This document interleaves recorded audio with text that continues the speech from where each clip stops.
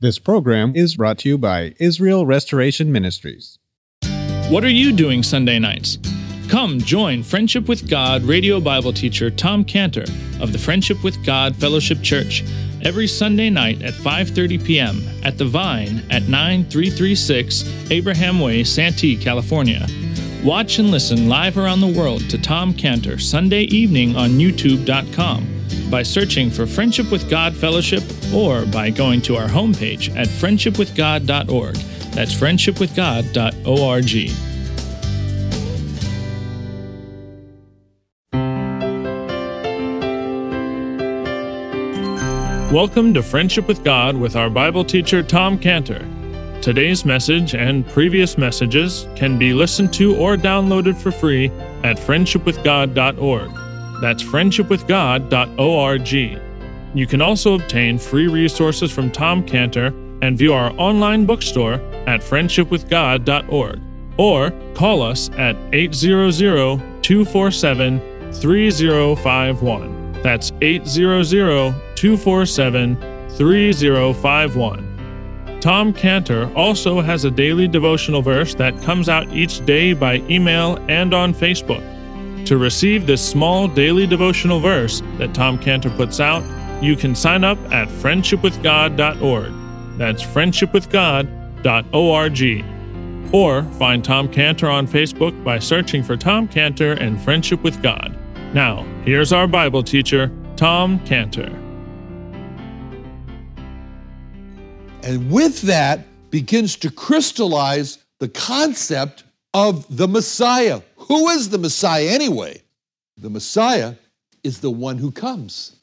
That's who he is. The Messiah is the coming one. Psalm 50 verse 3, where David said, "Our God shall come and shall not keep silence. A fire shall devour before him. It shall be very tempestuous round about him." He is the one who comes, the Messiah. He is the coming one. This is what happened when they brought him and announced him into the city of Jerusalem when he came in on Palm Sunday in Matthew 21:9. The multitudes that went before followed, cried, saying, "Hosanna to the Son of David. Blessed is he that comes in the name of the Lord. Hosanna in the highest." When he left, he said to his parting words to Israel, "You won't see me again until you say those words. Until you say those words, blessed is he that comes in the name of the Lord." Who is he that comes? The Messiah. That's who the Messiah is. He's the one who comes. He is the one that cometh. So when they hear him say this in Matthew 10:34 here, verse 34, "I am come," their hearts burn. Can't you see that? Their hearts burn within them as they realize it's the Messiah. He's the one, and we just heard the Messiah say, "I am come." Thrilling. Anyway, in his preparation of them, it's very important that he sets their thinking straight. Their thinking straight. So he starts off in verse 34 where he says, "Think not." He's getting them to think in the right way. He's concerned about what they're thinking about, just as he's concerned about what we think about, our thinking. The Lord's concerned about what thoughts are living in our mind. He's concerned about what occupies our thoughts. Why? Because Proverbs 23:7 says, "For as he thinketh in his heart, so is he." Our thoughts determine who we are. An adulterer is an adulterer because he thinks of adultery. That's what makes him an adulterer. This is what it says in 2 Peter 2:14, "Having eyes full of adultery, and that cannot cease from sin." That means they cannot cease from thinking about adultery. That's why he said in Matthew 5:28, "But I say unto you that whosoever looketh on a woman to lust after her hath committed adultery with her already in his heart." He's an adulterer because of his thoughts of adultery. We'll be a good person if we think on good things. We'll be an honest person if we think on honest things.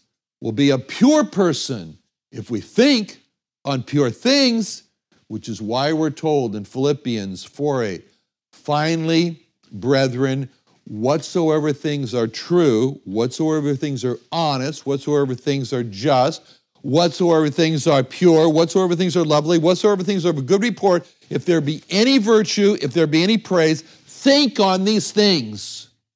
So he gets right into their minds as he's speaking to them, and he says to them, don't think that his coming is going to result in peace. That not his first coming.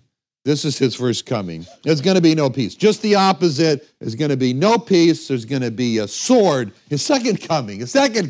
That's when there'll be peace, but not this one. So he goes on to explain why there's going to be no peace. Why? Because of verse 35. I am come to set a man at variance against his father, daughter against her mother, daughter-in-law against her mother-in-law. A man's foe shall be they of his own household. He describes and he uses this word variance. Another word for variance is disagreement. He sees clearly that the father of the house will not agree with his son, who now claims that he found Jesus. He believes in Jesus. He believes that Jesus Christ is God. I know that personally because I was that son whose father did not agree with me that Jesus Christ is God. He sees clearly that the mother of the house, in Jewish culture, the mother of the house is the supreme being. She sees clearly that the mother of the house will not agree with her daughter who now claims that Jesus is God. He sees clearly that the mother-in-law will not agree with that girl that his son chose to marry, who says that Jesus Christ is God. And I know that personally because my wife Cheryl was that girl that I chose to marry, that my mother did not agree with Cheryl that Jesus Christ was God. So all of these disagreements are called variance in verse 35. Even though the disagreements and the arguments would be sharp and they would be divisive and they would destroy peace in the home and in some cases result in a warfare, even all of that would happen. He said that he would not back down and that he was insisting to hold fast, stand fast, even though it brings war in the home. And so he has carefully chosen who would be the ones he's describing here. The order which he gives is very significant here because he's talking about referring to, in these verses, he says, first, it would be the Jewish young son who would leave the family tradition of Jews don't believe in Jesus, like me, a 19-year-old kid. And it would be the Jewish daughter who would meet a friend somewhere outside the home, maybe on college, maybe in school, whatever, who would tell her about Jesus and bring her to faith in Jesus, and she would be the one to dare to not obey her mother, her Jewish mother, who has ordered her to renounce Christ. It would be that Goy girl that her son married, the Goy daughter-in-law that believes in Jesus and who refuses to stop talking about Jesus. And all of these conflicts would result in no peace in the home, in a sword. Now, you take one step back on all this, and you see the son who believes against his father, who keeps telling his son to honor his father, and tells him to go to the rabbis and renounce Jesus, like my benefish advisor, who's been assigned to get me Israeli citizenship, but from the law return a Jew, Leah. And she told me recently, if you want to become an Israeli citizen as a Jew, all you have to do is go to a synagogue and find a rabbi and renounce Jesus, and that's how you can become an Israeli citizen as a Jew. Okay? You take one step back, and it can be seen that in verse 36, a man's foes shall be they of his own household. What's going on here? What's happening? The one group that should be standing up for you, the one group that should be supporting you are your family members. It's your family members. And it's those of your own household that should be protecting you, that should be defending you, that should be supporting you in your need, but just the opposite. And he's preparing them by telling them, it's the very members of your own household, your own family, they're going to be your worst enemies. And what could make this happen? one reason: Jesus Christ, and your belief that Jesus Christ is God. But then there are still some members of your household who, even though they don't believe the way you do, some of them will stand up for you. Some of them, like my older cousin who I had dinner with her husband. And her husband, by the way, taught in the synagogue. He taught classes against Jesus. That's what he did. And so at this particular dinner, neither my cousin nor her husband knew that I believed in Jesus before. So this one night we had dinner together, and I told them both, I announced to them both that I believed in Jesus, and my cousin was surprised, but my cousin's husband looked at me and said, "You are out of your mind." He said that. My cousin defended me and says, "Tommy is not out of his mind." That's the only time that anyone in my family ever defended me for believing in Jesus. But in general, for a Jewish family, the Lord has described it perfectly in verse 36 when he says, "A man's foes shall be they of his own household." But the reality is that in a Jewish home, the Lord Jesus Christ brings division, as he described in Luke 12:51. This is kind of a parallel passage. Luke 12:51. "Suppose ye that I am come to give peace on earth? I tell you, nay, but rather division. For from henceforth there shall be 5 in one house divided, 3 against 2, 2 against 3. Father shall be divided against the son against the father, the mother against the daughter-in-law against the mother-in-law against the daughter-in-law against her mother-in-law." Did you get how many times he said against and division? And inevitably, the gauntlet will be thrown down by the father who says, "Do you love me or your Christ? Which one do you love more? You choose." Inevitably, it will be the mother who will throw down the gauntlet and she will say, "Do you love me or Christ more? You choose." The choice is going to come down to which one do you love more, Father or Christ? It's time to choose. It's a choice of more. Which one do I love more, mother or Christ? It's time to choose. It's a choice of more. The son didn't want it to come down to this choice. The father has brought it down to this choice, and now the son must choose. The daughter-in-law, she didn't want it to come down to this choice, but the mother has precipitated it and brought it down to the choice, and now the daughter-in-law must choose. And the Lord sees the pressure of this choice.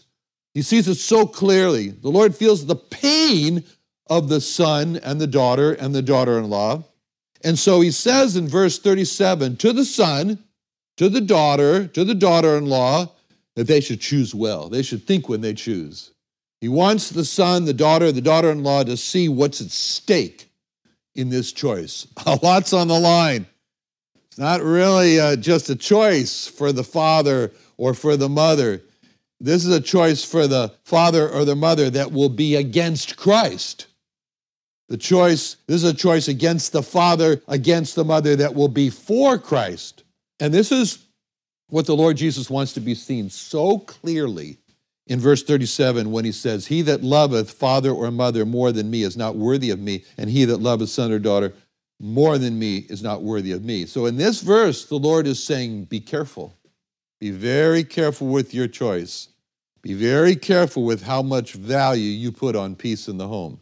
Be very careful with how much value you put on your relationship with your father or mother. He's already talked to them about the subject of confessing and denying, about him confessing or denying before God the Father, when he said in previous verses up there, verse 32, "Whosoever therefore shall confess me before men, him will I confess also before my Father which is in heaven. But whosoever shall deny me before men, him will I also deny before my Father which is in heaven." So now it's come down to the son or the daughter or the daughter-in-law. If they want to hear the Lord Jesus say about them to God the Father, "Father, here is the one, and he loved his father more than me, and she loved her mother or her mother-in-law more than me." Or if on that day, if they want to hear the Lord Jesus say, "Father, Here is this one, he loved me more than his father. She loved me more than her mother or mother-in-law. And he wants that scene of that, what I was just talking about, confessing or denying, to be so clear before them as they make their choice that he uses this words in verse 37 a couple times. Worthy of me. Worthy of you what? Worthy of me. Confessing you. Worthy of me standing with you. It's just like the time when there was a gathering around a warm fire, and there was a wonderful feeling of being filled with delicious fish and fresh baked bread. And in that scene, Jesus posed a question to Peter, and he asked Peter in John 21:15. So when they had dined, Jesus saith to Simon Peter, Simon, son of Jonas, lovest thou me more than these? He saith unto him, Yea, Lord, thou knowest I love thee. What the Lord was saying to Peter was, Peter, it's really a matter of more here, Peter. Peter, I know you love the fish. I know you love the bread. They're warm. They're comforting. You've been out there on the lake. You've been wet. You're cold on the lake. And who wouldn't love this fish and this bread?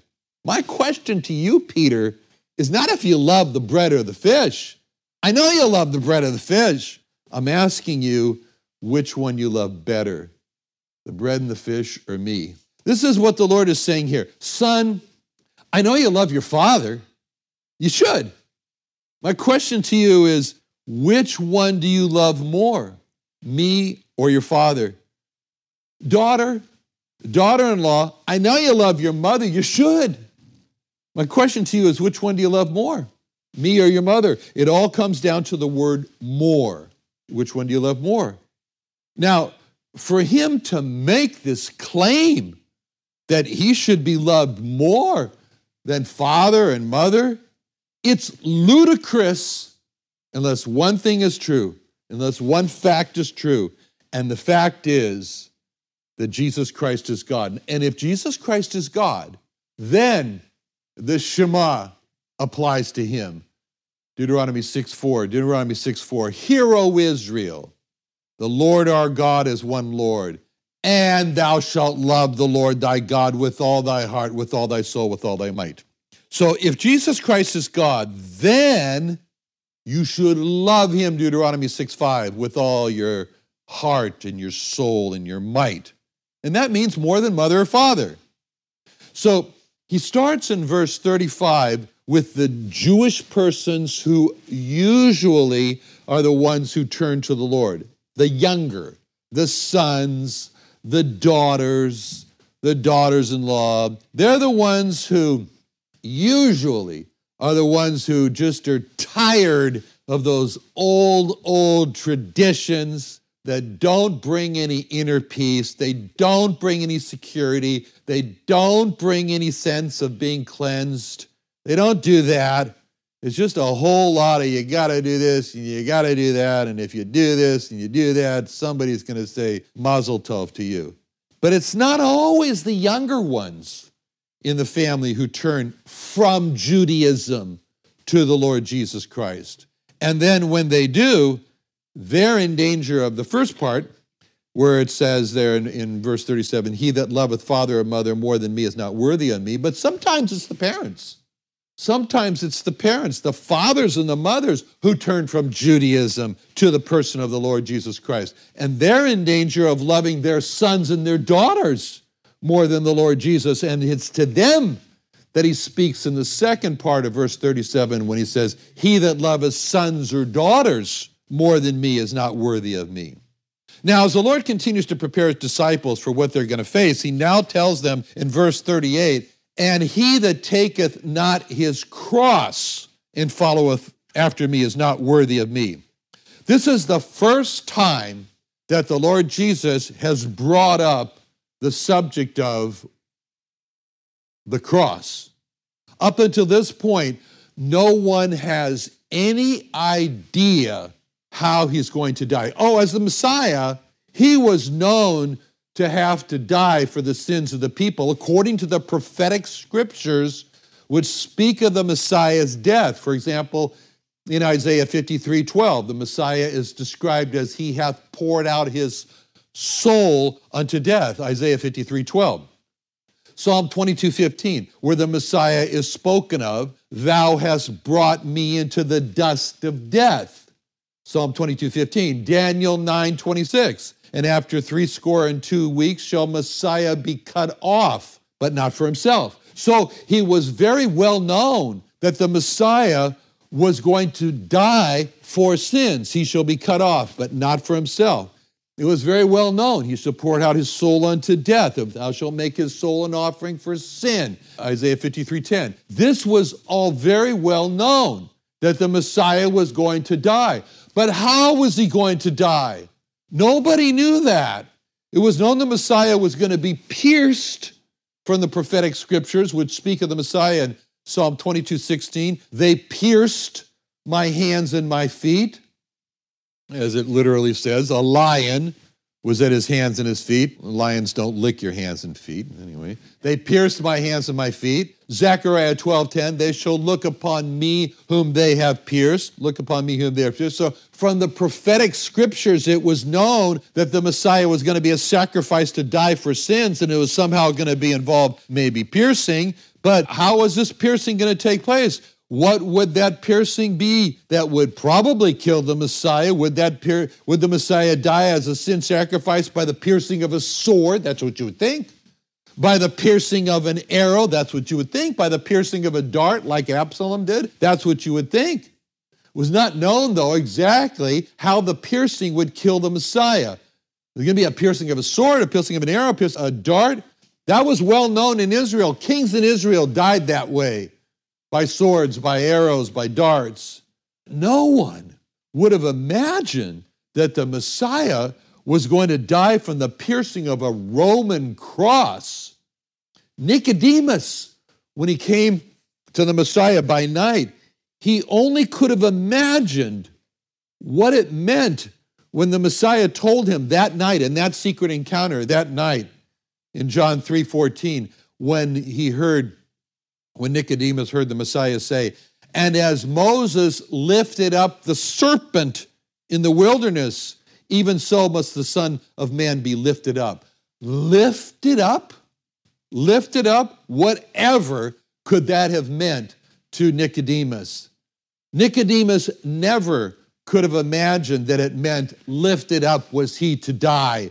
It is finished was his cry. Now in heaven exalted high, hallelujah, what a Savior. And we can only imagine the shock, because this is the first time he's mentioned it, the cross.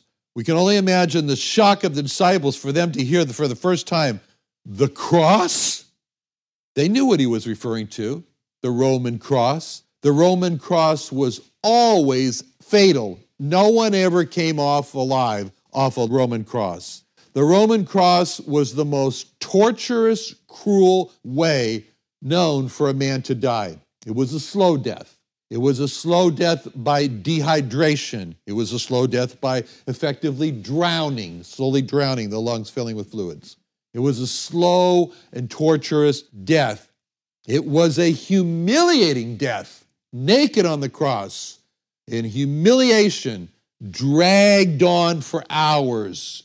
It was the most degrading way to die. Another wonderful day studying the Bible with our Bible teacher Tom Cantor here on Friendship with God. Don't forget that today's message and previous messages can be listened to and downloaded for free at friendshipwithgod.org. That's friendshipwithgod.org. You can also go online to find free resources from Tom Cantor and our online bookstore at friendshipwithgod.org. You can also find Tom Cantor on Facebook, and you can also go to friendshipwithgod.org to sign up for his daily devotional. Tom Cantor is also the founder of Israel Restoration Ministries. You can visit that website at israelrestoration.org. You can write to Tom Cantor at P.O. Box 711330, Santee, California 92071. That's P.O. Box 711330, Santee, California 92071. Or email Tom Cantor at tomcantor@friendshipwithgod.org. That's tomcantor@friendshipwithgod.org. For more information about Tom Cantor and Friendship with God and Israel Restoration Ministries, call us at 800-247-3051. That's 800-247-3051. What are you doing Sunday nights? Come join Friendship with God radio Bible teacher Tom Cantor of the Friendship with God Fellowship Church every Sunday night at 5:30 p.m. at The Vine at 9336 Abraham Way, Santee, California. Watch and listen live around the world to Tom Cantor Sunday evening on YouTube.com by searching for Friendship with God Fellowship or by going to our homepage at friendshipwithgod.org. That's friendshipwithgod.org.